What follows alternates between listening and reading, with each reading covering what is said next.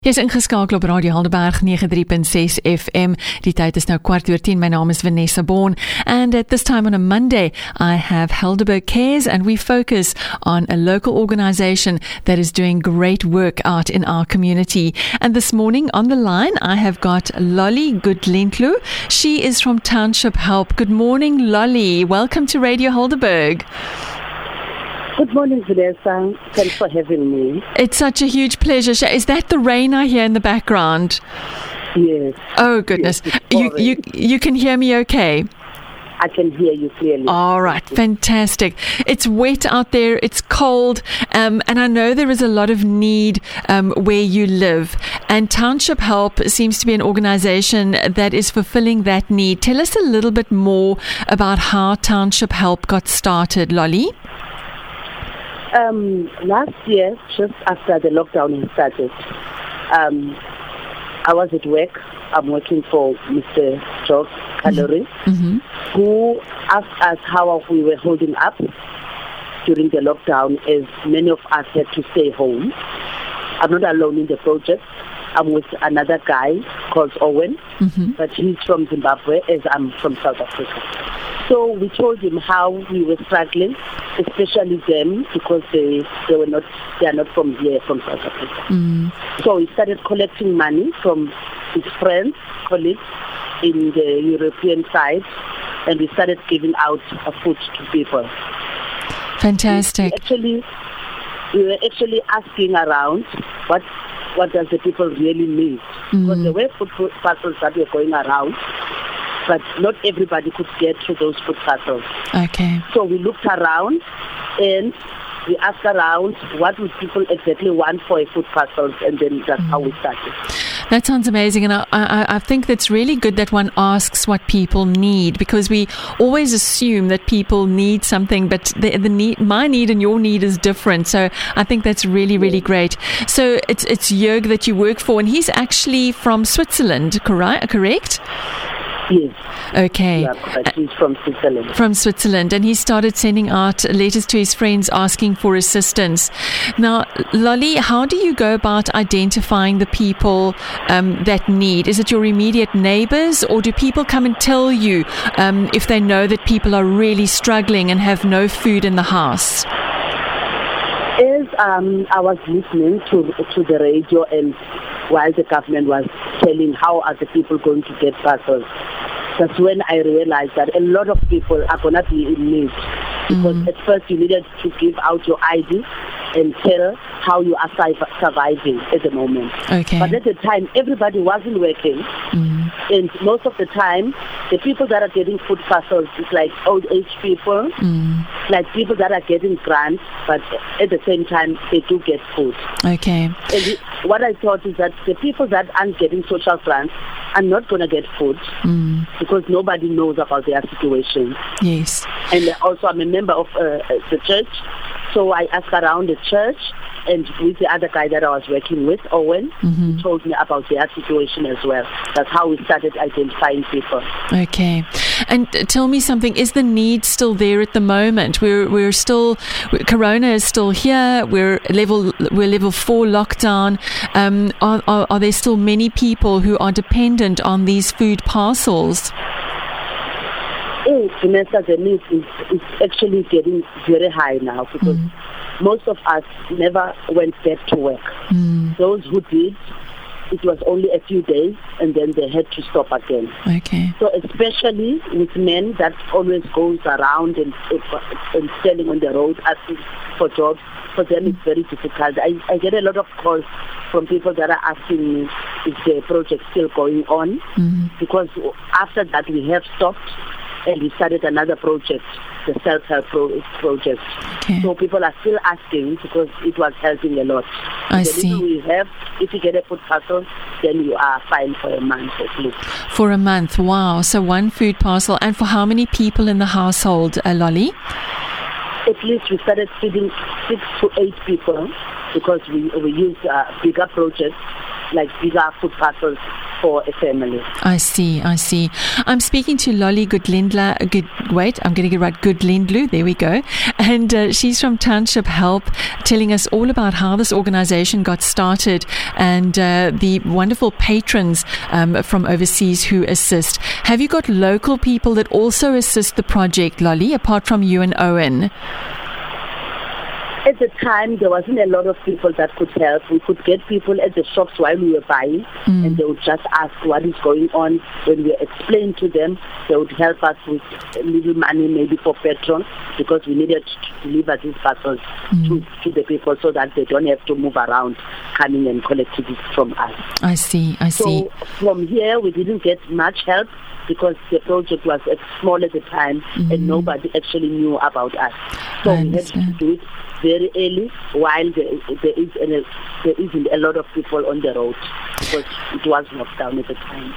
And also I would imagine a lot of children who would have relied on feeding schemes at schools would have been struggling because those feeding schemes obviously came to a halt when schools couldn't go back. Yes, Vanessa, that was the most challenging part because when we go and buy food parcels, we would look at the situation first. What do the people need? And a lot of time we would get to a house where there's maybe a grandmother with 5 children that are not at school. So we check the situation and decide what can we buy for this specific family. Okay. So that's what we were looking at, going around and checking what can actually help the people. And there were a lot of people that lost their families. Some of them wanted to organize funerals. So we would go there and give them food to eat while they are waiting for other stuff to be done. One doesn't realize that COVID, that's also another reality, is that, of course, COVID is still very much with us and people do die. And it must be very sad to get to a family if a mother or a father or a grandparent has passed away, or the income earner. Have you found a lot of that as well, where the breadwinner is the person who dies from COVID because they have to go out and work? Yes, we had a sad situation where both parents died in one house. So the children were left alone. The aunt had to come back from the Eastern Cape to take care of the children.